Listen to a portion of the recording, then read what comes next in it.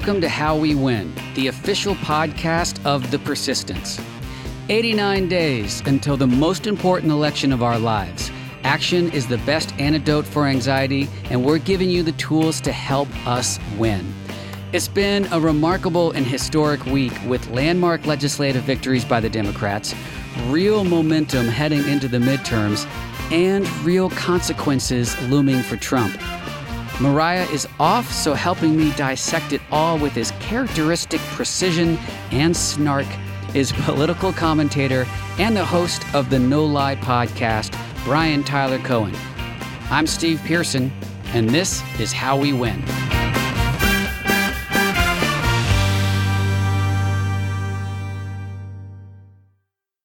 So excited to have BTC himself, Brian Tyler Cohen, joining to help us out while Mariah is away.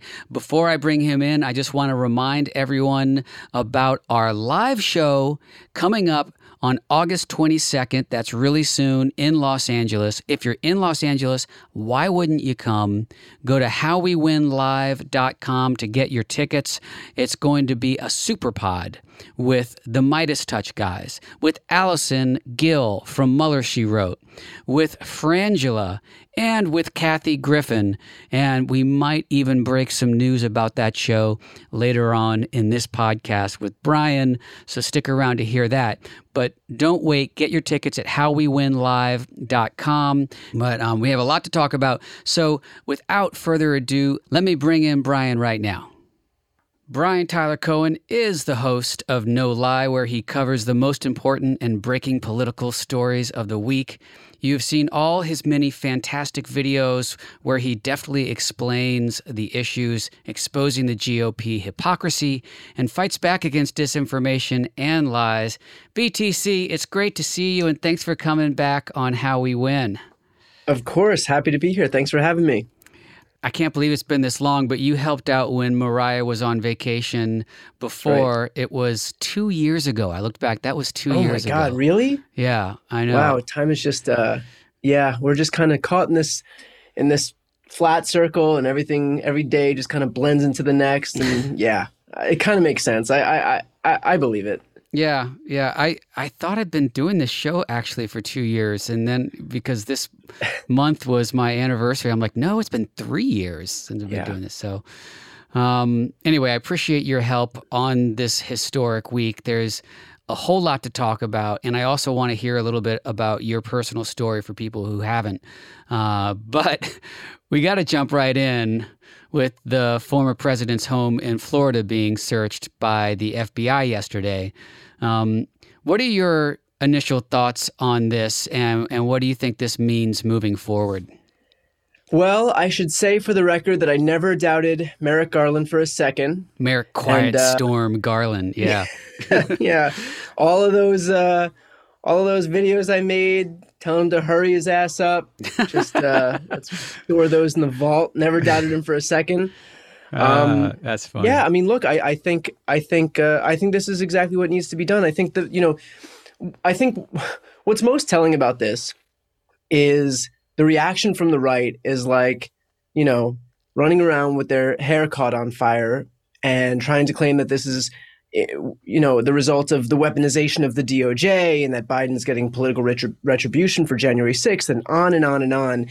What everyone is missing is the fact that Donald Trump is believed to have committed crimes. That's why this is happening. They're claiming that it's for all of these political reasons, and they're giving 1,000,001 political reasons, the conspiracy theorists out there. But we know exactly what happened. We just saw 8 January 6th committee hearings. We've seen it from the perspective of the DOJ, from the vice president, from elections officials, from aides and campaign officials and senior administration officials. We know exactly what Donald Trump did.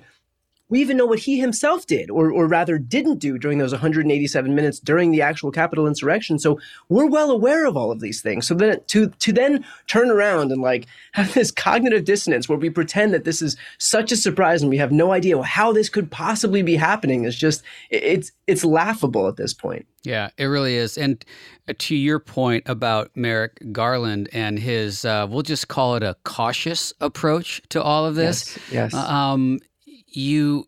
what's really exciting to me, and I don't want to get too deep into the Schadenfreude of it all, because there's some very dark overtones to this too, but hell, I'm going to just go there right now. What's exciting to me is knowing that this subpoena wouldn't have been honored. This go-ahead would not have happened if there wasn't some serious certainty that they had proof of crimes at Mar-a-Lago to be seized. And, as you said, Merrick Garland has been very meticulous, very methodical, painfully slow on this. But, it's almost better. I mean, as hard as that is for me to say, because we've been so impatient and this has gone so painfully slow, but the fact that we do have somebody who's so meticulous, who isn't willing to just jump in all willy-nilly like Merrick Garland, I mean, it's, when this stuff ultimately does play out, when it's actually going through and these raids are occurring and the subpoenas are being issued, search warrants are being granted, it's the result of someone who is meticulous, who's already proven, to our own dismay as Democrats, to our own frustration as Democrats, that this is somebody who's not going to skip any steps. And I think that actually now that we've gotten through this hard part and we're actually seeing some accountability or these steps toward accountability, it's actually playing to our advantage because we had somebody who was so meticulous. Yeah. And I mean, of course, GOP doesn't care about the facts of that and how that's gone down. No, here's the thing. There were all these concerns about Merrick Garland and the DOJ looking like they're being political. And yet they waited so long, they followed the letter of the law to a T, and the Republicans are still claiming that he's a partisan hack. So there really is no point in configuring your actions in a way that's being done to placate these Republicans, because we all know that at the end of the day, they're going to call you a partisan actor anyway. Yeah. So that's why the important thing is just to follow the law, regardless of what these people say, because we know what they're going to say, and they're going to say the same thing regardless of whether you jump right in or whether you are as meticulous as Merrick Garland was. Yeah. It reminds me of that ridiculous argument for not eliminating the filibuster because we don't want the Republicans to do the same thing when they're in power. Right. Guess what? They already fucking did, and they'll do it again. Right. God forbid the Republicans turn around and abuse the levers of government to their own partisan advantage. The other thing about this that's breaking right now as we are recording is that House Republican Scott Perry had his cell phone seized today by the FBI. I wonder how squirrely this is going to make the rest of Trump's congressional co-conspirators. Yeah, I mean, they must not feel great about this, but at the same time, they knew what they were doing from the start, right? I mean, you have a whole list of people who asked Trump for a presidential pardon. Yeah. That didn't happen in a vacuum. These people clearly had consciousness of guilt. They clearly knew what they were doing was wrong. If you think that everything that you're doing is on the level, you don't turn around and ask to be pardoned for what you've just done. So I think,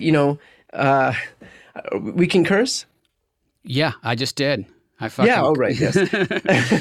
I would just say, that was the fucking around part. This is the finding out part. And so, right. I think that we can't be surprised any more than they're not surprised. These officials who immediately, after doing what they did, asked Trump for a pardon anyway. Yeah, and the Scott Perry phone seizure today is interesting because, of course, the reporting is that the Mar-a-Lago subpoena was in relation to the archives documents and that Trump had refused to hand over. It falls squarely on January 6th. I don't know the details. It's breaking right now, but I do know that there was reports of multiple texts between Perry, who, as you said, was one of the people who asked for a pardon, between Perry and Mark Meadows. We've been seeing lots of reporting of deleted texts, of documents being destroyed, Meadows putting documents in the fire, even photographic evidence of Trump flushing documents. So this kind of goes to the heart, I would think, of January 6th. But I've been kind of taking glee in this. There's no doubt that this type of action from the Justice Department is necessary and long overdue, but it is scary to see the response from the MAGA faithful and how the GOP is once again inciting potential violence in response to this, and how social media is responding to it. As a leader in progressive media, you get a lot of right-wing trolling. So are you seeing kind of a heightened tone on social media? Are you worried about this escalation? You know, the inclination when you see this from some of these right-wing provocateurs is to get a little worried, because obviously, you know, as somebody who doesn't want another January 6th, obviously when you see this kind of rhetoric sprout back up, it harkens back to exactly that. But I think the important part to remember here is, like, this is over that. This concerns that. This concerns the last time that there was political violence. So if we don't do anything to hold those people accountable, we're just leaving the door open for exactly that to happen again. So we can't be worried about political violence or say, oh, let's not hold these people to account because we're afraid of what might happen. Because by virtue of doing nothing, that will only embolden those exact people to do it again. So the only answer here, regardless of how worried anybody is about political violence sprouting back up, is to hold these people accountable. That's it. We have no other choice. Otherwise, it's a green light for them to just keep making these threats, keep making good on these threats, and basically hold everybody hostage to a bunch of, like, dangerous militants. Yeah, I agree with you 100%, of course. And I guess it was kind of a dumb question in a way, because we don't have a choice. But we don't have a choice. But it's not because as like a normal, rational person, when you see threats of violence, your initial reaction is to figure out how to tamp down the temperature, right? How to, take a step back. What can we do to quell this? What can we do to make sure that cooler heads prevail? And so it is kind of reasonable to think, like, okay, maybe we shouldn't do something that would incite the other side. But, like, then when you think about why we're here in the first place, it's because we allowed political violence to occur in the first place. But it's not unreasonable to think that, like, as a rational person, you don't want there to be political violence, and you would seek a way to, like, make it not happen. Yeah, and I guess I just didn't want to be so totally flippant, because I do understand and really feel like there will be some dark events that come out of this, and hopefully we can stop that from happening, or authorities can see that. But we have processes in place that are going to hold these people accountable. We're watching it happen right now. There are more than 700, 800 January 6th defendants who are being prosecuted as we speak. So if more people want to incite or commit political violence, they can't claim that they don't know what's going to happen, you know? Yeah. Well, let's talk. Every news item, as you know, on our show, we like to talk about what our role is in it. So in terms of these, besides kind of doing whatever your version of a jig is, and being happy that Trump is looking to be facing some consequences for his actions, we need to be loud. We need to insist on justice. We need to insist on the truth, and insist on law and order, because right now we are getting just a ridiculous 360 from the GOP, calling, Marjorie Taylor Greene, calling to defund the FBI, and, like, the party how quickly they've gone from back the blue to defund the blue is just mind-boggling here. It's not unsurprising, but our role is to keep amplifying the truth, and not let it fall into this rhetoric of, like, oh, if this can happen to Trump, it could happen to any of us. Like, I'll keep that in mind the last time I take home some top secret documents from the federal government. Exactly. I think I think you're spot on there. I think it's important. There's going to be a ton of obfuscation. There's going to be a ton of distractions and deflection. I think the important thing to remember is that despite the fact that Republicans are going to claim that this is about the politicization of the DOJ, that this is about political retribution, that this is on and on and on with all of their excuses, Trump is believed to have broken the law. He's being held accountable for his actions. That's it. It's as simple as that. If Republicans didn't want this to happen, they would not elevate somebody who has such a proclivity to break the law. It's as simple as that. This is just, the consequences of his own actions. It's insane that they are still going to bat for this guy. But enough about him, because I want to talk about really the positive stuff. Biden just had the best week, really 2 weeks of his presidency. Let's not let Trump's troubles overwhelm these achievements. So you had Secretary of Transportation Pete Buttigieg on your podcast to talk about this. So let's talk about Build Back Better. I mean, checking my the Inflation Reduction Act. Right, there it is. How big a deal is this legislation? I mean, this is it. This is going to be the cornerstone of the Biden presidency. This is the landmark piece of legislation. It's the biggest investment in clean energy in U.S. history. It is finally allows Medicare to negotiate lower drug prices. It caps out-of-pocket costs for certain patients at $2,000 a year. It imposes a 15% corporate minimum tax on billion-dollar corporations that have gotten away with paying nothing in taxes.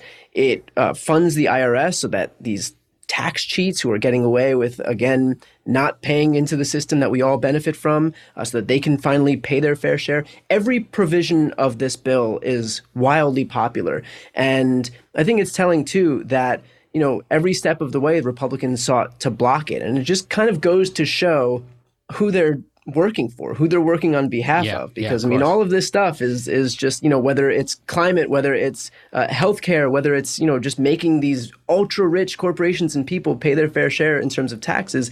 This is all stuff that these special interest groups and these rich lobbyists and the ultra-wealthy among them fought tooth and nail to stop. And it's all stuff that benefits the vast majority of Americans. So I think that kind of speaks volumes right there. It's so exciting.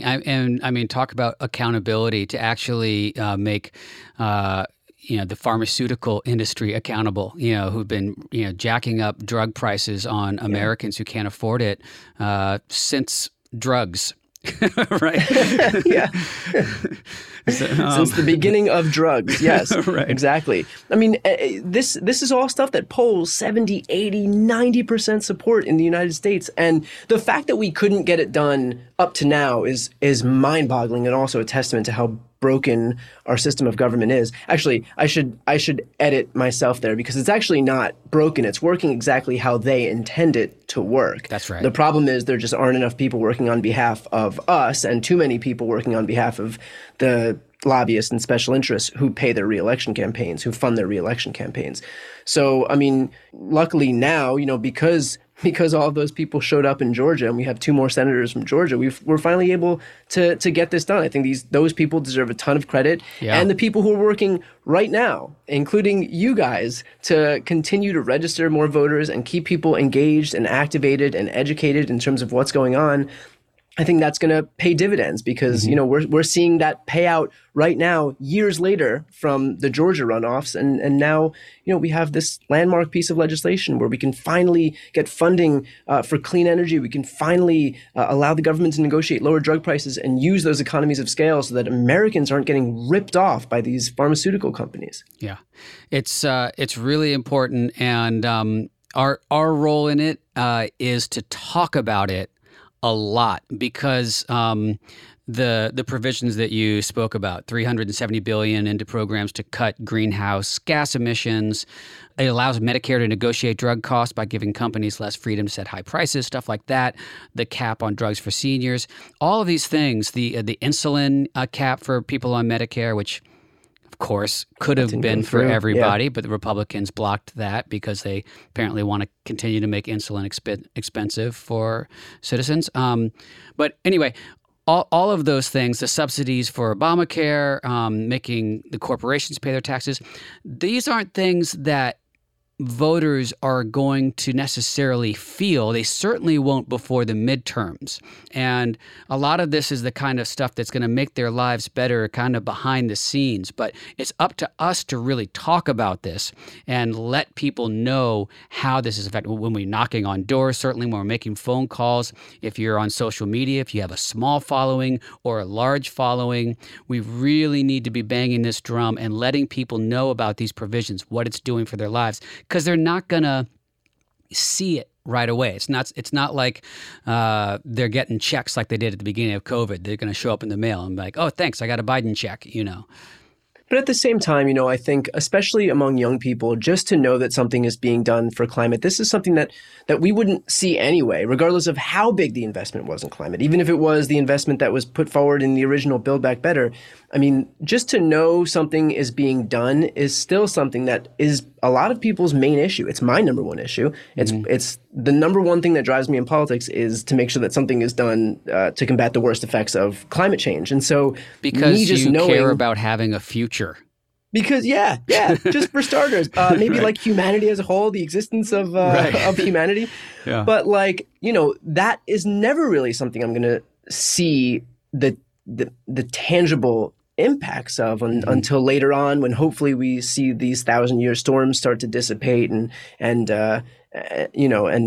fewer droughts and floods to the extent that they're happening right now. Right. But just to know that something's being done, that the government is focusing on it, is still just as important to me as if I was walking out to the mailbox and opening up a check. And I think a lot of young people especially are in that boat, just to know that, for a lot of young people who, for whom Social Security or Medicare or Medicaid isn't their top issue, obviously, it's going to be stuff like climate, which you'll never really be able to go to the mailbox and touch the impacts of. But at the same time, you know what's happening, and that's a really important driving force for a lot of young people. It really is, and I'm still kind of in disbelief that we got something like that done, because it's been so too little, so too late. But this is really remarkable. Yeah. So that leads us into the last thing that I want to talk about with you, and that's the momentum we have right now going into the midterms. Last week, Kansas, a very red state, voted overwhelmingly to keep abortion legal. Primaries are happening right now as we speak. I personally think that Democrats have the best case moving into the midterms that I can kind of remember, like in any election term. Like if you need a narrative going into an election, you want to have, things that you can talk about that are successes, things that you can really run on, your platform, where you've been successful and where you're going to move forward. And you also need a good villain too. You need to know what you're against and what you're fighting against. And usually we don't have both of those things. And recently, usually we don't have either one of those things. Well, that's a good point. Yeah. Or either, but it's been a lot of, okay, we're against Trump. But here, we know what our platform is as Democrats. Yeah. But now we really have Democrats deliver. We've had the CHIPS Act, health care for veterans, the PACT Act, gun legislation being passed. And of course, Inflation Reduction Act, which we'll just call Build Back Better, but it's the Inflation Reduction Act. And then we have what we're against, which is these real threats to our democracy. GOP are anti-democratic fascists who are literally taking away our rights. Roe rage is real and is galvanizing voters. And we actually have the Supreme Court on Democrats' mind. This Supreme Court, which has been a galvanizing force for Republican voters for decades now, and Democrats have never seemed to really get it. Like that's not been something that's brought them to the polls. Now they're really doing it. So how are you feeling about this momentum that we have and these victories going into the midterms? Yeah, I think it's a double-edged sword because it's a shame that it takes something like the stripping of bodily autonomy away from Americans to force this many people to pay attention. But at the same time, it happened, and the Supreme Court ruled the way they did, and Republicans are seeking to go even further by trying to ban interstate travel, trying to ban contraception, speaking about overturning Obergefell, which is the right to marry same-sex partners, right. And on, and they're not going to stop there. They've, any civil right they can strip away, they're seeking to do exactly that. And so, these are unforced errors on their own side. And so if that means that people are paying attention because of those things, then let's make sure to highlight those things because it's happening. And, I know for years people have on the left in quieter voices have kind of tried to highlight the fact that this is coming, and it's easy to cast this stuff off as just kind of hysterics because we see so much bad stuff happening, and you're like, all right, well, they've been fighting against Roe for 50 years. It's it's not actually going to happen. But Jennifer now, Lawrence and Don't Look Up, basically. Yeah, exactly. But like it's happened, and it's kind of shown the extent to which these Republicans will stop at nothing, no matter how unpopular their agenda is. And so use this and kind of show people moving forward that it's not just about abortion. It's about same-sex marriages, about contraception, it's about all of these things that touch people's lives. And so I think people are finally understanding the extent to which these Republicans are completely unaccountable to anybody, unaccountable to even any semblance of the will of the majority of Americans. And so, I mean, shout it from the rooftops and make sure that everybody knows. I think people are finally waking up to these facts. Obviously, you were talking about Kansas before. I just saw analysis online that more Democrats came out to vote than Republicans for this primary. And there was no contested primary on the Democratic side. It's Republicans who show up for these primaries because it's a red state. And 100,000 independent voters showed up who weren't able to vote in either primary. They just showed up to vote on this issue. And that should be a wake-up call to everybody in every single state in this country, that it's not just our, what we historically consider a red state and a blue state, and then we can write all these states off because, well, that's a red state anyway. If you can have such a massive swing in a state like Kansas, which is, for all intents and purposes, a red state. They have a red state House, state Senate. Obviously, their senators, their U.S. senators are both Republicans. They have, I believe, only one Democratic lawmaker from their House delegation. So this is a red state. And for a state like that to see such a massive swing, imagine what we're going to be able to do in, these D+1, D+2, or even R+1, 2, 3, 4 districts when you have swings like that. So this is absolutely an issue that should mobilize people. It's something that we should pound the pavement about every day. It's something that we should scream about every day because it's happening. And if we don't make sure that every single person out there knows what's at stake in this election, then there should be zero doubt about what's actually going to happen if they do win. If they do win in the individual states where they're already banning abortion. Indiana just passed an abortion ban. Yeah.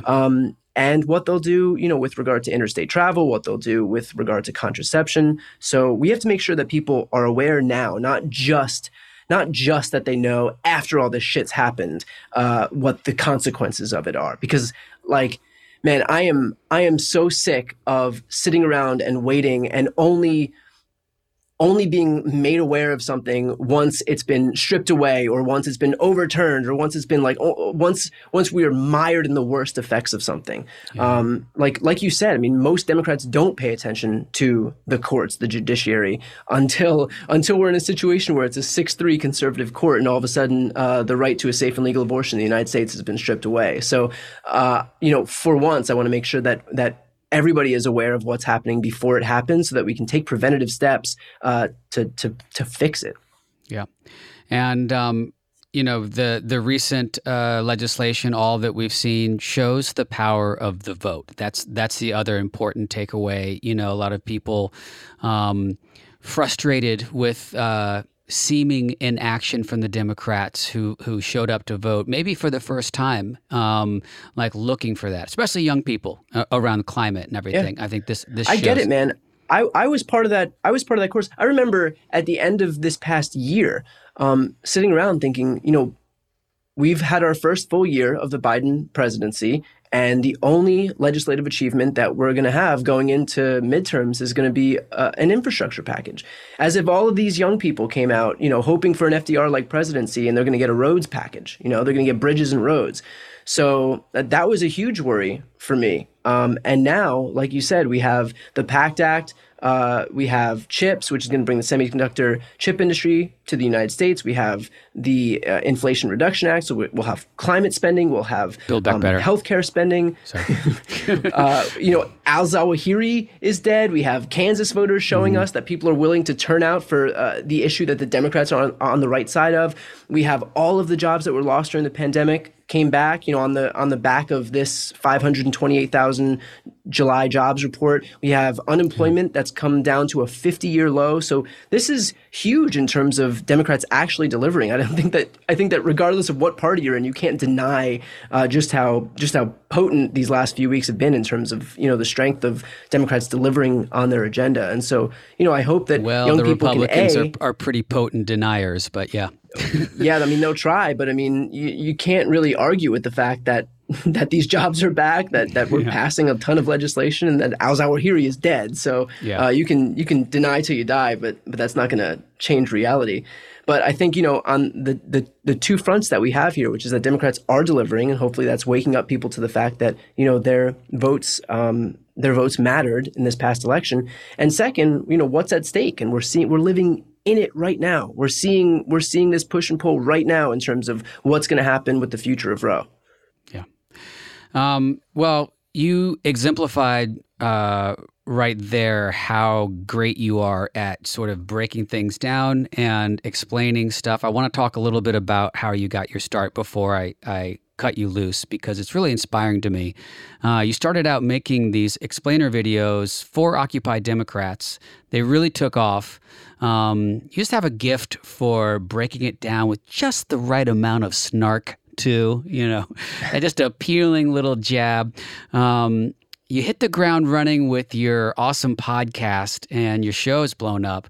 What were your expectations when you started doing this work?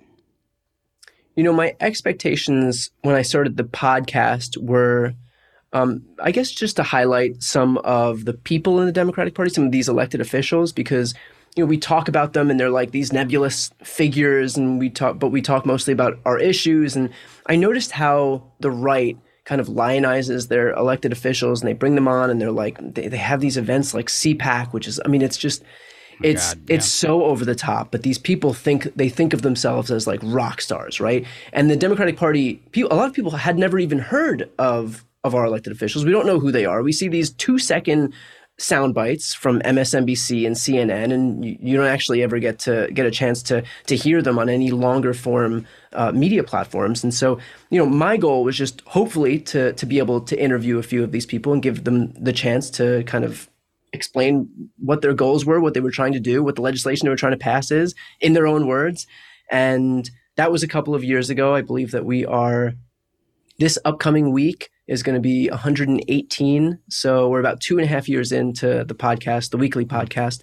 And, I've been really fortunate to be able to speak to, everyone ranging from Joe Biden to Kamala Harris to I've got Ron Klain coming up next week. I had Pete Buttigieg this week. I spoke with Jen Psaki, Adam Schiff, and Jamie Raskin. Even a couple of Republicans. I've spoken with Jeff Duncan, the Lieutenant Governor of Georgia. I've spoken with Adam Kinzinger.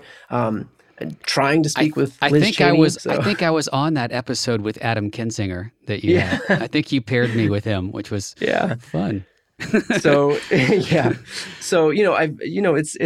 been great to kind of have this platform where I can allow some of these people in our party who are trying to do the right thing and pass good legislation the opportunity to reach people who they otherwise wouldn't reach, because Democrats still, unfortunately, focus mostly on just legacy media. But if you don't watch CNN, if you don't watch MSNBC, you're not going to hear from these people.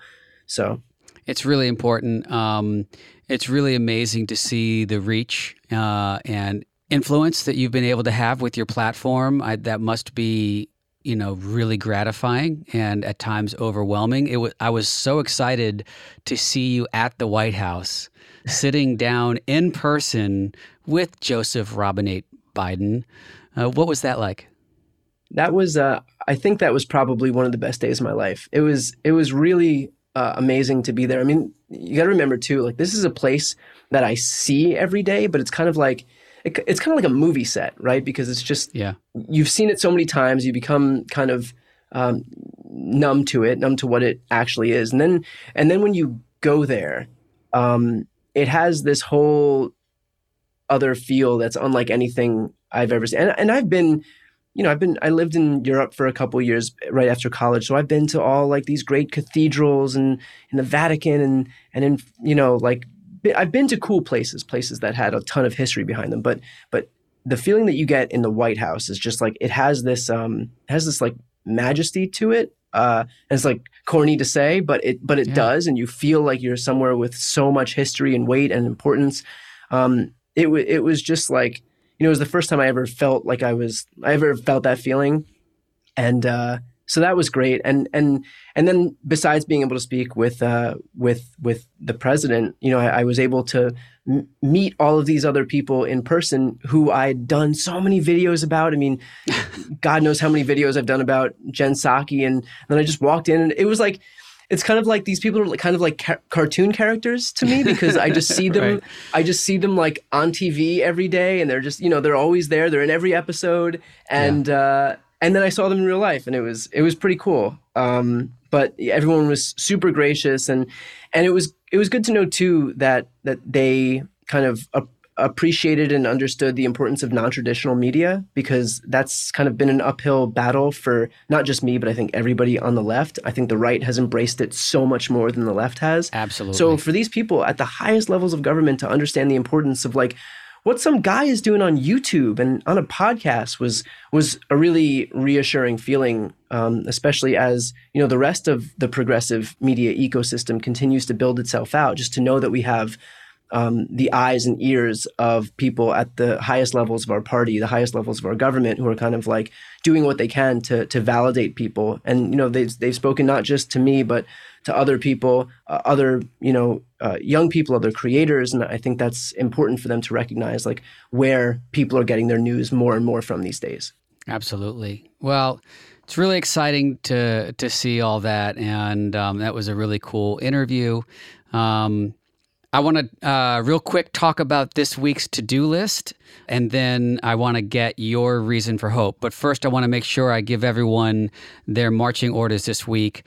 Once again, if you are in LA on August 22nd, of course, you're going to want to come to our How We Win live podcast. It's a live super pod. I don't even know if you know about this, Brian, but we're doing a live show with Allison Gill from Mueller, She Wrote, with the guys from the Midas Touch podcast, with hilarious Frangela duo, and Kathy Griffin is also our special guest. It's going to be a really great super pod on August 22nd in Los Angeles. Go to howwewinlive.com to get your tickets for that. Tickets are still available, but get them now. Also, we are raising funds for our How We Win fund. Swingleft.org/fundraise/howwewin. You know it, you love it. You've probably already given if you listen to this podcast, but keep donating. We've just gotten behind some primaries. We have some candidates that we are newly supporting, so that's very exciting as well. All of these links will be on our show notes. The last thing that I want to talk about, and Brian, you might remember this, Swing Left just launched The Last Weekend once again. Do you remember this from previous election cycles? Yes, we actually talked about it last time. Okay, great. Yeah. So they're doing The Last Weekend again. You can go to thelastweekend.org to sign up. It's a coalition between Swing Left, Stand Up America, Supermajority, Vote Forward, Emerge, Blue Revolution, the National Democratic Training Committee, and a few other organizations. I encourage everyone to be part of this coalition because voting is very, very important, but it's so pivotal that we all pledge to volunteer, and that's what The Last Weekend is about. It's about pledging to volunteer in that crucial last 4 days before Election Day. It's been a really successful endeavor for Swing Left in the last few election cycles, so I encourage everyone to go to thelastweekend.org and sign up. That's your to-do list. Are you going to do any of those things, Brian? I would love to go to that show. Come to the show. Yeah. You're in LA. Why wouldn't you? August 22nd. Yeah. That sounds great. I think I can hook you, but you gotta. But that's way before The Last Weekend. It is. But maybe I don't know. Maybe we should we break news right now? Do you want to come be part of the live show with us? Let's see. What is do I have to speak? Well, you would have to. Of course, it'd be a live fucking podcast. Yeah. We're not going to have Brian Tyler Cohen sitting in the audience, right? Let's do it. That'd be fun. All right. We're breaking news. Brian Tyler Cohen is joining our How We Win live. The super pod got much superer. Got Super. Let's do it. That'd be fun. Yeah. Got more I'm looking Super. forward to it. Yeah. Oh, that's going to be so fun. So, all right. That's exciting. That just gave me hope. I want to talk about our reasons for hope. Then I'm going to cut you loose. My reason for hope is really justice being served. To see Trump's house, the FBI seizing documents and searching Mar-a-Lago, that actually gave me a lot of hope. To see some action from the Justice Department now with some of these GOP members of Congress, that's given me hope.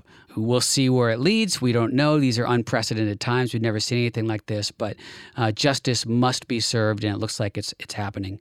What about you, Brian? What's your reason for hope?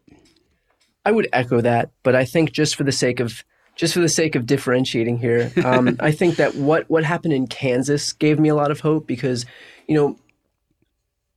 it's nice to see that these people could come out, people that we know aren't all Democrats, and yet we're able to put their partisan affiliations aside and just kind of cast ballots for something that's reasonable and that's just like on the right side of humanity, because so often we just think that wherever these people lie on the political spectrum is where all of their ideologies lie. And when you have something like this where Republicans truly have gone way off the cliff, have gone too far and have like imposed this will that people don't want, and we hear that it's like 80% of Americans don't want this, and yet we just kind of expect that when the votes are cast, it's going to fall right down the ideological lines.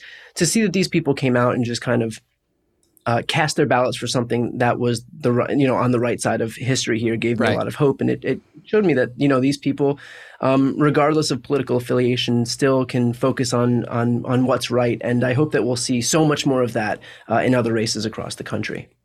I love that. BTC, thanks so much. It's always fun to talk to you. God, I can't believe it's been 2 years since I was on your show more recently, but still, I love our conversations. I'm excited to continue it on August 22nd live. That's right. See you in just a little over a week here. Oh shit, that is soon. All right. And thanks again for filling in, man. And thanks for all that you do. It's really powerful, the work that you're doing, and I'm really grateful for it. Thank you, and right back at you.